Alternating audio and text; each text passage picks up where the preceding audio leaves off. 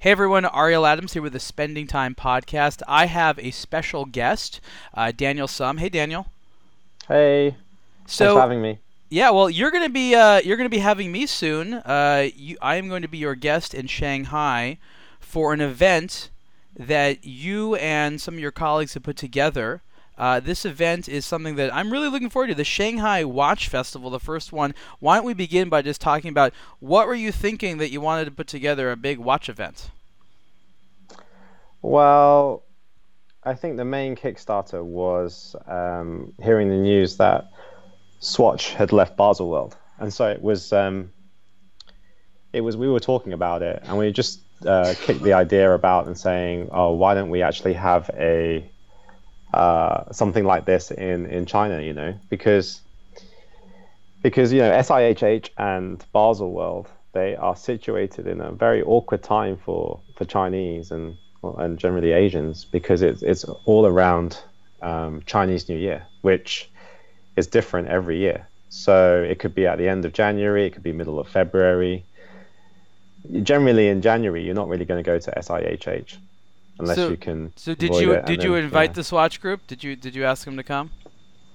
no, we didn't. We well, because we had a limited time. So in light of not being able to really do it in January, February, or March, um, and I think the news broke from Swatch, I think, in the summer, right? So we thought, okay, the only time we're really going to have to do it is maybe November and December, because by the time it gets to April next year, probably somebody will have done it anyway. So you're So, making it yeah. sound like it's a trade event, and that's not exactly that. So maybe you should explain a little bit more, not just what inspired you to do it, but what your goal was. Well, a few of my friends and I, we set up a collector group in Shanghai called Shanghai Watch Gang, and just through word of mouth, really, in the space of a year, it grew from 4 people to now close to 200 people, and that's all through word of mouth. And we met some great people along the way, and we wanted to give back to the collector. We all want to meet these watchmakers, all the people we read about, but we never have the opportunity to do so. So it's trying to provide a platform in China to let people to meet the people they read about.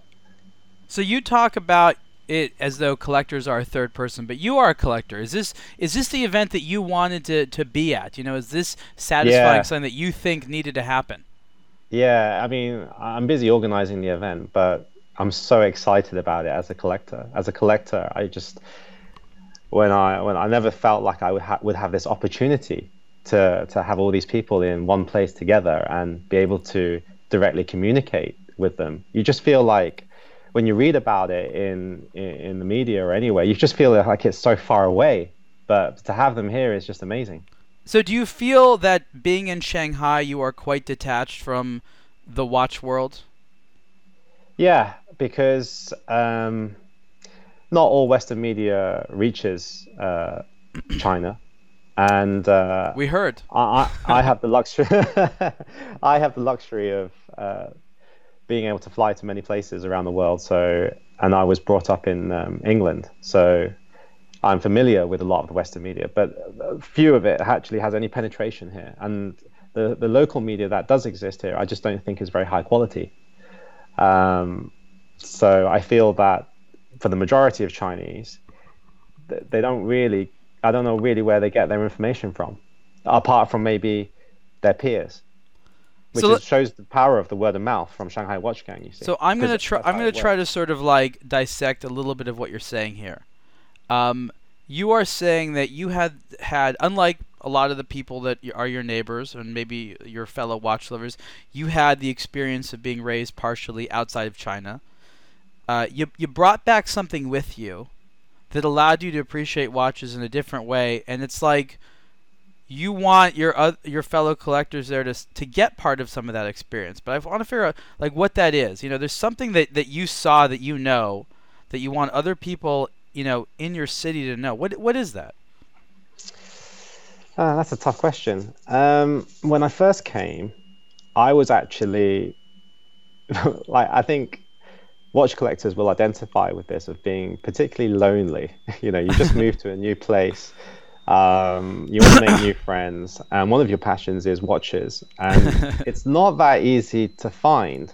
And when you do find them, the chemistry between the collectors is just amazing because you really value that person, and I feel like it's almost a good way to identify if this person's a person worth knowing, to some extent. Um, but And you also yeah, judge their watch. Let's be honest.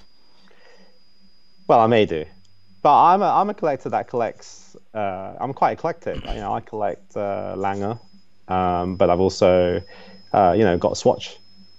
Swatch System 5051. Yeah. So put yourself a little bit in context as a collector. You mentioned Lange. You mentioned, Mhm. a Swatch System 50, one. These are Mhm. very different types of watches. But, Mhm. what are you buying regularly? Because a Lange is expensive watch. It's a grail for a lot of people.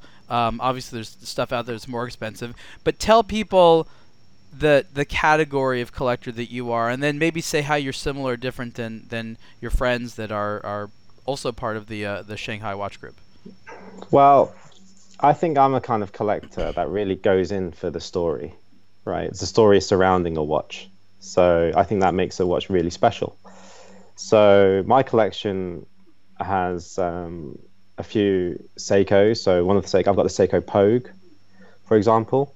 Obviously, I started my watch collecting journey through Omega and Rolex. So Omega Speedmasters, the Seamaster, the Pierce Brosnan one, and Rolex Datejusts, this kind of thing. And then, really, through Shanghai Watch Gang, I realized that collectors, when they are together, they they learn so much faster. We learn so much faster. So we get lots of information and really honest and true information about a particular watch or a particular brand that you don't really see on, because a lot of it's marketing now. So what you Um, want to learn about are new things to like, or are there skills as well that you're trying to learn? What is it about being a collector or being a good consumer do you learn from other watch collectors? well, um, let's just take Lange for example. So in the group, I think you'll agree that generally there's so many watches, so many brands out there that it's very hard to be an expert on every single brand. But in the group, there'll be a person that is particularly in Lange, or there'll be a particular person who's got a very strong interest in Richard Mille or Patek, for example. And you'll glean all this information from them, as in, oh, which models maybe are worth investing in, um, which is reliable, what they actually like to wear day in day out. Is it a heavy piece, or does the strap dig into you, or these kind of things, or there is it a scratch magnet, all these kind of things that you wouldn't know literally just by sitting in a shop for 5-10 minutes trying a watch on. So you're right. You become a more well-rounded collector by understanding the experience that other collectors have with watches, because they do weird things to watches and with watches that you never would have thought about.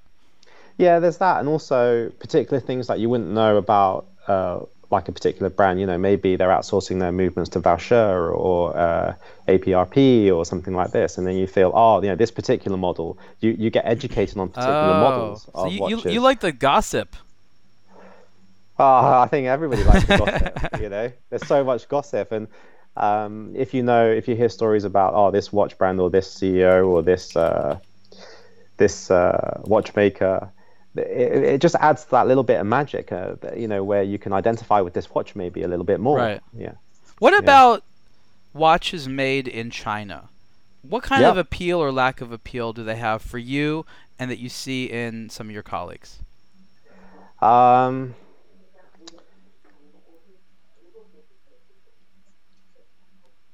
I I think I didn't that realize it was a hard question. no, no, no. Uh, I think there's people with Chinese watches in the group, and I think I've considered them buying one as well.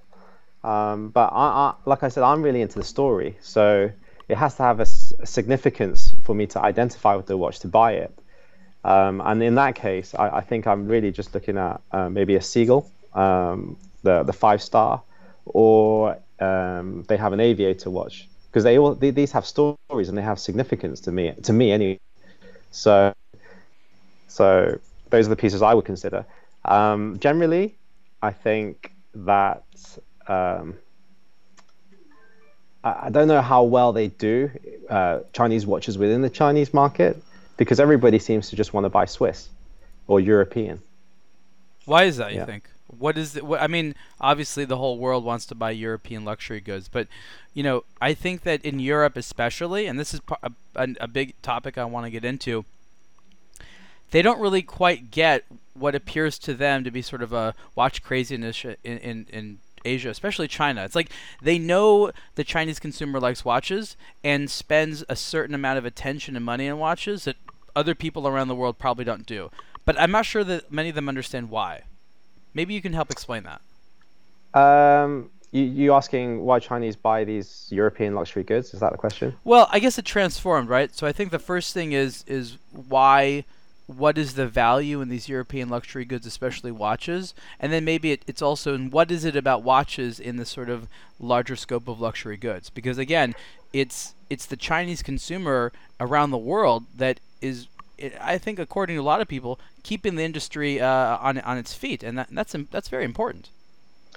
Well, uh, I think watch collecting changes very quickly in China. So initially, when I first came, or just before I first came, maybe a lot of watches were really going off as gifts.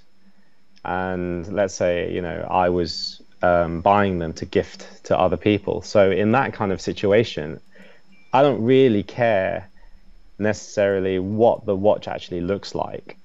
I care more about how much the watch costs and what brand it is, so I can tell the person I gifted it, or he can find out, oh, how much I spent on you, and this is a particular piece. That's a really nice Um, gift. Is that the normal amount that is spent on gifts well, where you live? I think the gifting I'm talking about is the gifting that requires favors. Oh, that kind of gifting. I see. Yeah, that kind of gifting. Yeah. So then afterwards, when the president came into power, this kind of gifting all stopped for the good. But now the Chinese consumer is really buying for themselves, and when you buy for yourself, your expectation on the product is infinitely higher. And then I think people want to buy Swiss because maybe the Swiss powerhouse of marketing is just brainwashing a lot of people into thinking, this is the only place for a good watch is a Swiss watch. Yeah. You feel, and you've told me this in conversations, that when watch industry marketing reaches China, it doesn't really, connect with you as a consumer. What's wrong with it?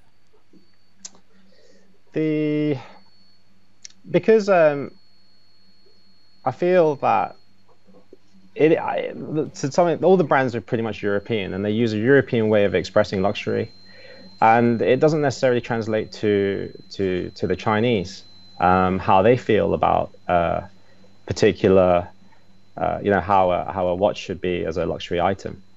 So give me and then like a also the common messages mistake. I want to know some well, common mistakes. I just feel that I think you kind of mentioned it before, that just now, that the Chinese spend a lot on watches. I think we all know that, but are they given the respect that as being like the number one consumer generally? I personally don't think they are. Right, that's my opinion. I feel that many.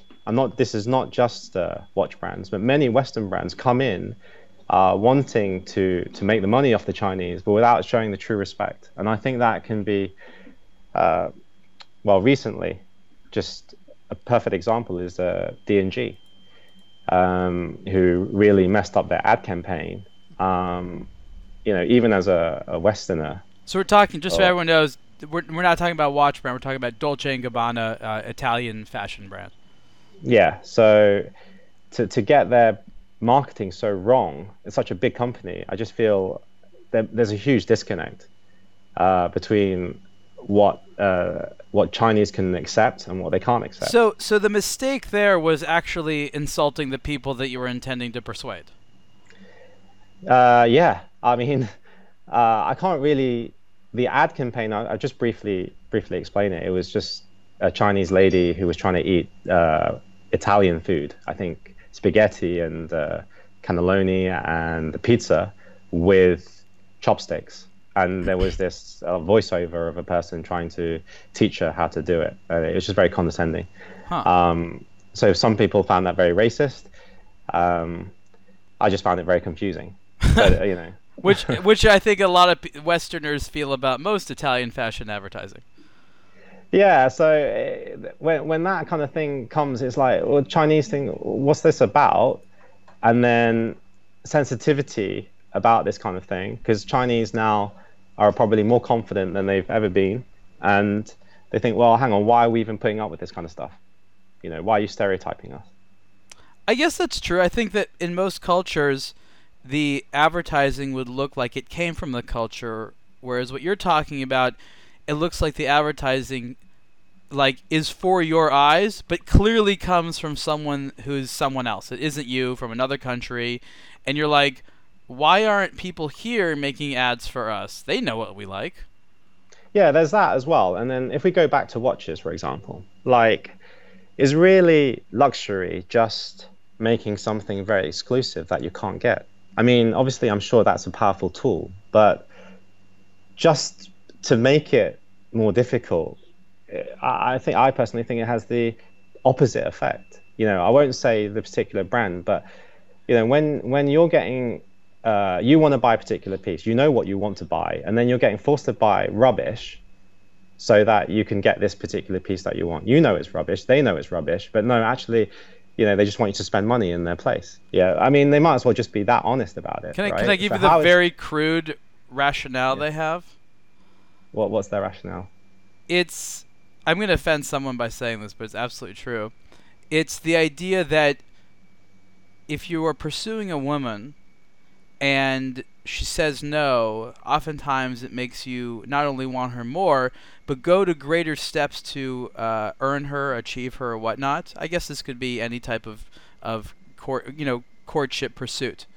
But let me spin that. Let me spin that around though, Ariel. If I said to you, okay, the same lady says says no, but then she says to you, do you know what? I'll say yes if you buy me a Ferrari and buy me this. How do you feel? I'm sure that happens all the time.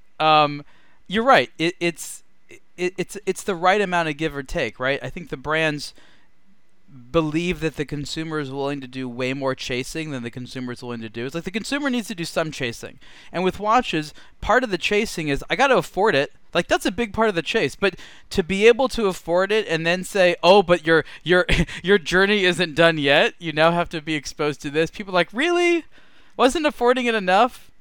So I think that's a little bit where some of the frustration is. You're like, I not only learned about this product, and I know about one that requires education and sophistication to appreciate and wear properly, but I'm also able to afford it, but you're telling me, no, that's not enough. You're right. I mean, that would be insulting to anyone. I feel that the Chinese market is hugely segmented, right? So you've got people probably that and each segment has a lot of people. So you have people that really know what they want, and then you have people who don't really know what they want, but maybe they have a lot of money to spend, right? I can't see in either scenario where a scenario of trying to force someone to buy something they don't want is attractive, right? Just for the sake of getting the piece you want, and it could be even more expensive than the piece you want. Maybe 10 times more expensive. So, I think the brand should just be honest and say they can't push the watches out, and this is the best way that they offloading their stock that can't move. Well, that's what it really is, right? Let's be honest. It is, but in all the things you're talking about in regard to ways that you see brands treating consumers is true, but I have to say none of these things are just happening in China. In fact, these things are happening probably equally everywhere. This sort of what's seen as a disrespect of the consumer. I mean, here in America, we don't have Americans really making watch ads. It's just the European ads that they poured over here, and maybe people aren't insulted, but they sure as hell aren't effective. Yeah, I think like in terms of if we're talking on marketing, for example, like but what my understanding of how it works in China is that, I'm sure people, your listeners, are aware that a lot of the Western media doesn't penetrate into China, including Facebook, Google, Instagram, all these kind of stuff. But they do have their own social media platforms, mainly WeChat and Weibo. And let me just kind of briefly summarize in that many watch brands, their HQs in Switzerland, they have a local team in China. The local team has to fulfill certain KPIs. And you really have to ask question marks on whether these KPIs are actually even effective, on these kind of platforms. Because I don't think they are. If my example of just telling you that Shanghai Watch Gang grew from 4 people to 200 people in the space of just over a year shows you how powerful word of mouth is in getting the key people in the right areas, and not necessarily all this social media, which is all the rage now. Well, I think it shows you that people that like watches not only also want friends, but get more enjoyment out of watches when they get to chat about it in person with one another. I couldn't agree. I mean, look, I told you this story. I've told many other people. That's the reason I started a blog to watch, is I didn't have enough friends in the real world that I could chat about watches with. If I did, I probably never would have started a blog to watch, going to the internet seeking, like-minded weirdos. Yeah, it sounds a bit like my job. But I think there's another element in the fact that the whole business in China is done on relationships. Anybody who's worked in China knows that, right? Which means that those connections between people are, I would say, more important than you would have in Europe. They are the key, the foundation, the cornerstone for building business. And when somebody says, like I'll just give you an example. When you have a question on how to do something, I don't know, driver's license or sorting out something like a visa or something, yeah, you'll probably, like, I don't know, go on the internet and find it out, right? Find it on Google. Mm-hmm. Yeah. In China, your internet is your network of people. So I won't be going on to the Baidu or any of these search engines. I'll be calling my friends up straight away. I need to get this done. Do you know how to do it? Right, because there'll be probably infinite ways of actually doing the same thing, and all take different amounts of money and probably different efficiencies in terms of speed. So that's the importance of having your network. So people here, when they want to buy a watch, right, they'll call me. They'll say, "Oh, Daniel, I want to buy a watch, right? Who can you recommend?" So I'll be like, "Yeah, okay, you go to this person. This person's trustworthy. He can sort you out, give you a good deal, say it was from me, blah blah blah, done." It's a lot quicker, right, than I think other places. So how do you grow? I think you're telling me that the watch collector community in Shanghai, and I'm guessing other places in China, but you're in Shanghai, is ripe for development and growth, and a lot of engagement.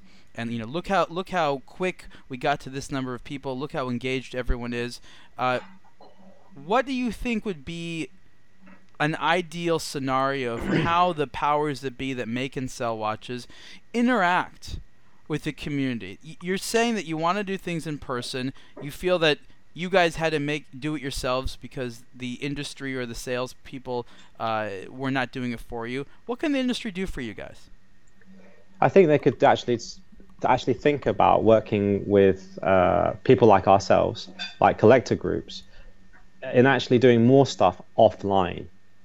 I think this is far more powerful than the stuff they're currently doing offline and also online. So what they currently do, I think you've probably been to endless amount of brand dinners, which, I thank you to the brands for treating me, but they follow the same format of dinner, food, and the presentation. And then basically you're showing these watches to basically kind of buy.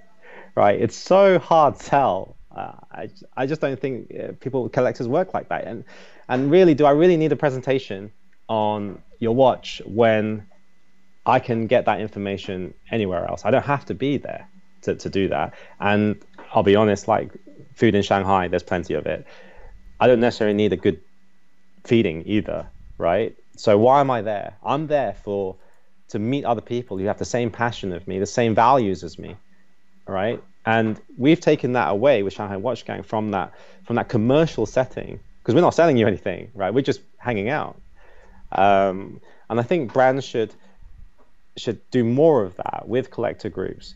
One, in actually understanding their collectors and how that filters out all the way down, like in a pyramid way, to watch enthusiasts and entry level watch collectors, and also know more about the market.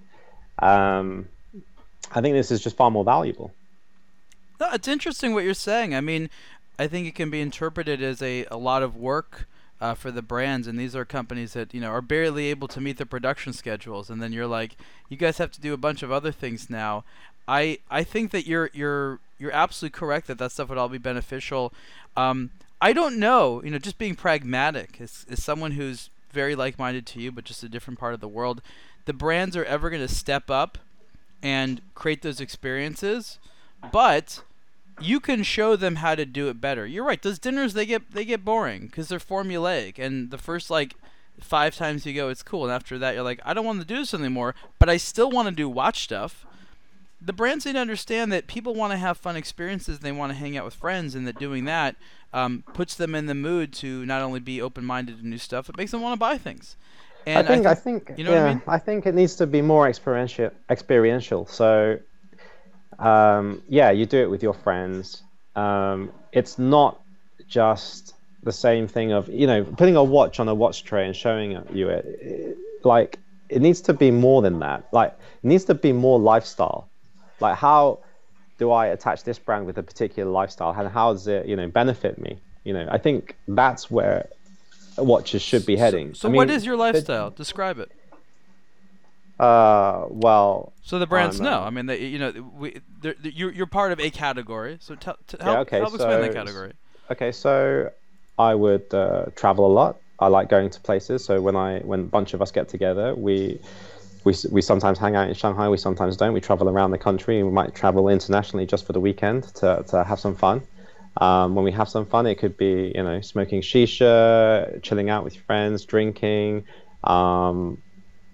Maybe some nice ladies may be involved. We might go and watch Formula One or racing. We go clubbing. I think. So what I'm hearing is the lifestyle of a healthy, active young man.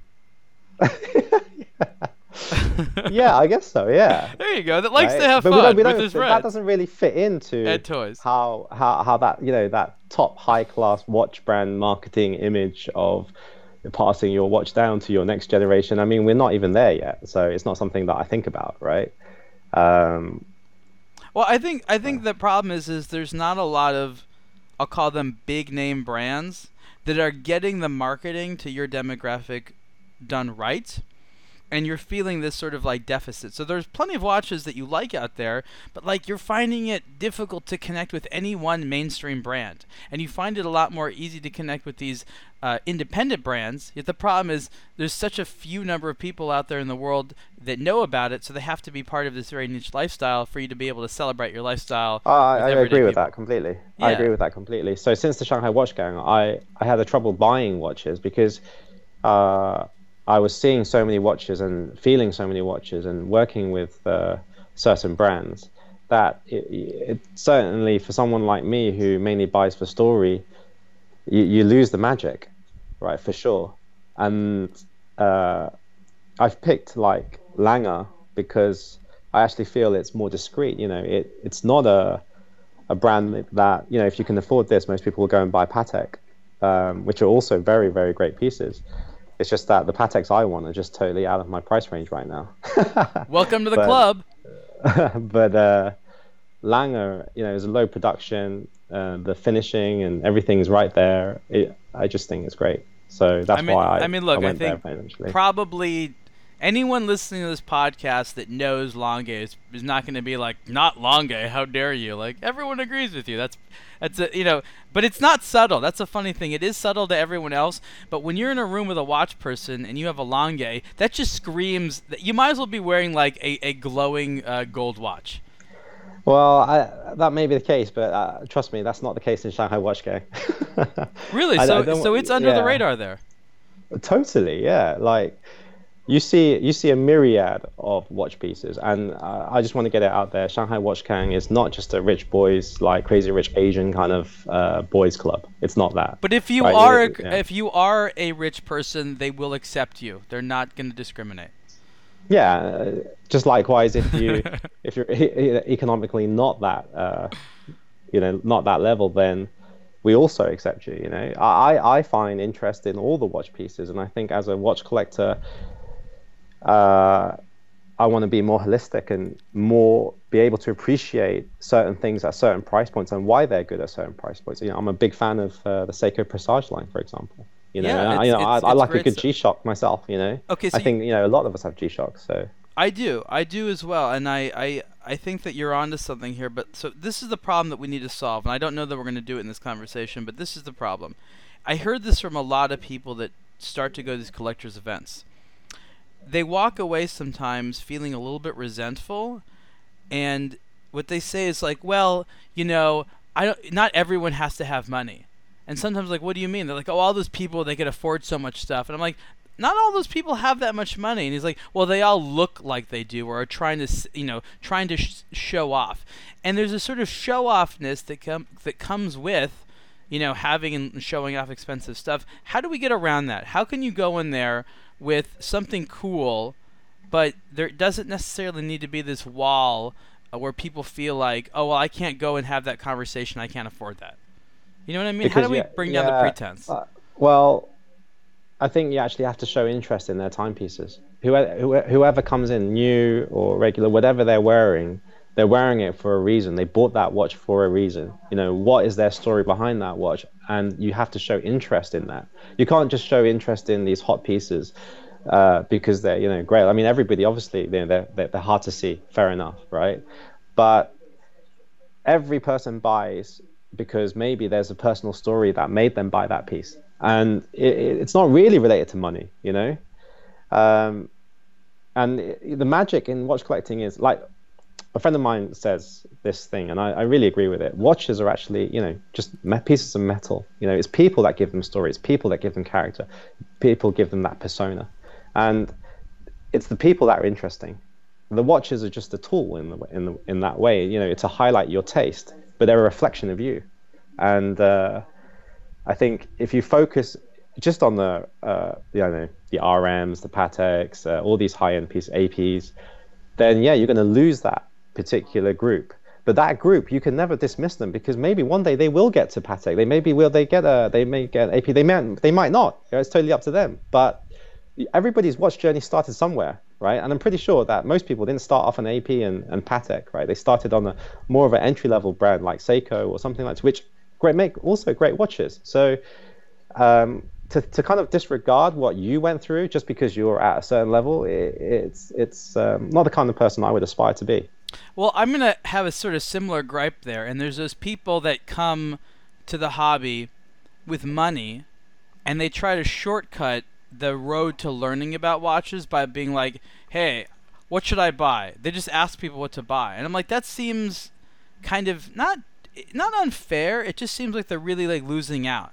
Because if you just come in and you try to take a shortcut and you don't go through that process, the stepping stones, I agree. So I think you and I both agree that you have to sort of earn the ability to understand certain watches, because it doesn't come overnight. Like, there's just layers and layers of this is why this is a good watch. And when people try to not take that part seriously, it can be difficult to have a conversation with them. Well, I agree with that point, totally, because you can spend a lot on a watch, but it's embarrassing if you can't even explain why you spent that much money on that watch, why it was so good, why it was so worth it. If I spend less on the watch, but I know everything about the watch, I know why I bought it, I had to source it, all this kind of stuff, I think it holds more credibility amongst the watch collector group anyway. Not, I don't know about other groups, but certainly in the watch collector group, you should know why you're buying. You should know, but then again, when you have a large group of males that, buying all these expensive pieces, I would say it's also very easy to get kind of lost in the game in getting a new piece, and you're forgetting actually why you're getting the piece why you started collecting watches in the first Does place. that happen to you? Not to me, no. But I'm sure to certain other people, they kind of might, like you say, spend less time actually thinking about what they want and thinking what maybe other people want them to wear, or want them to be seen in, Well, we want to, we want we're a pleasing species, and we want to make people around us happy. I think that it's easier to learn what the watches that are part of the conversation are than to actually go through all the watches out there, like someone like I try to do, and try to determine like what is the best and what is the most interesting. Like that's an awful lot of work. It's easier to try to listen to what I'm talking about than try to make the evaluation on your own. True. Yeah. So I Which think is you know what I mean. which It's, is like yeah. yeah. Which I think in like for something like Shanghai Watch Festival, it's great. We've got like over 200 people coming on the first day. All some are flying in. We never knew the support would be so great of people actually flying in from Asia to Shanghai to see. Where are they coming from? Uh, Name some of the places. we've got Turkey, we've Okay. got Greece, we've got Vancouver, we've got Sydney, we've got Melbourne, we've got Singapore, Hong Kong. Yeah, these places. What about Malaysia. Yeah. okay? So other than Malaysia and Hong Kong, what other places in Asia are people coming from outside of China? Singapore. Singapore. Um, and Korea. Korea, we have a few. So let me ask you. That's it. I'm gonna ask you a question, and I want to know sort of the way you perceive it. I think in the West, at least for me, we don't sort of group together like all of Asia as having one taste. I'm like Japan has one type of taste, China has one type of taste, Thailand has a type of taste, Korea has a type of taste.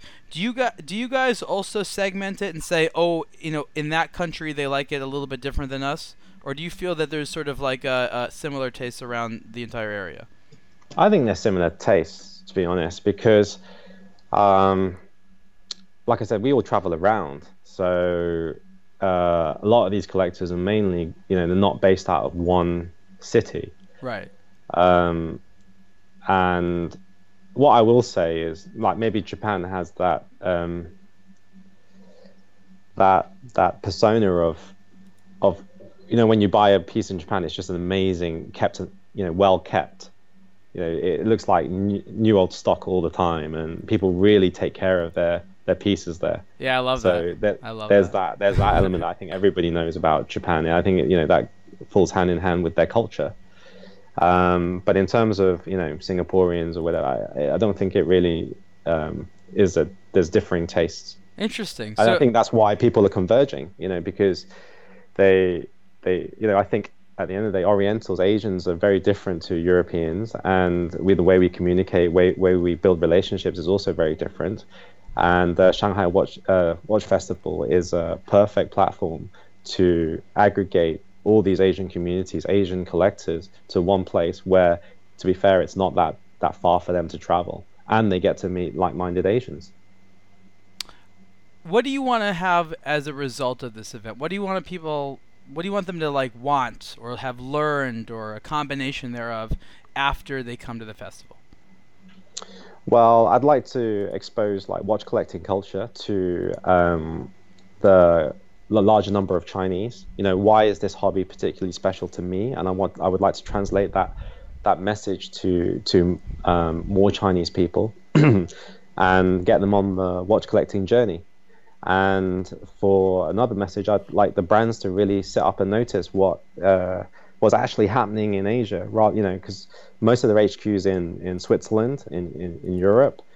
We're putting up hand up and saying, we're here to help the brands as well, communicate their message to the local Chinese effectively, but also we're just here to help, really, like connect the Asian collector with watches and watch brands. Cool. Okay, so Daniel, thank you so much for this conversation. The event is the Shanghai Watch Festival. It is December 8th and 9th in Shanghai. Daniel, where can people go to get more information about it? Well, it just shows really how China is. I mean, we'll have a website up very soon, so people can read more information on that. But everything else, Instagram, and through WeChat. Those are the ways you're going to find out about it. Okay, thank you. Thank you very Everyone, much. I will be there at the Shanghai Watch Festival. Daniel, I look forward to seeing you there. Yeah, I really look forward to seeing you and catching up too.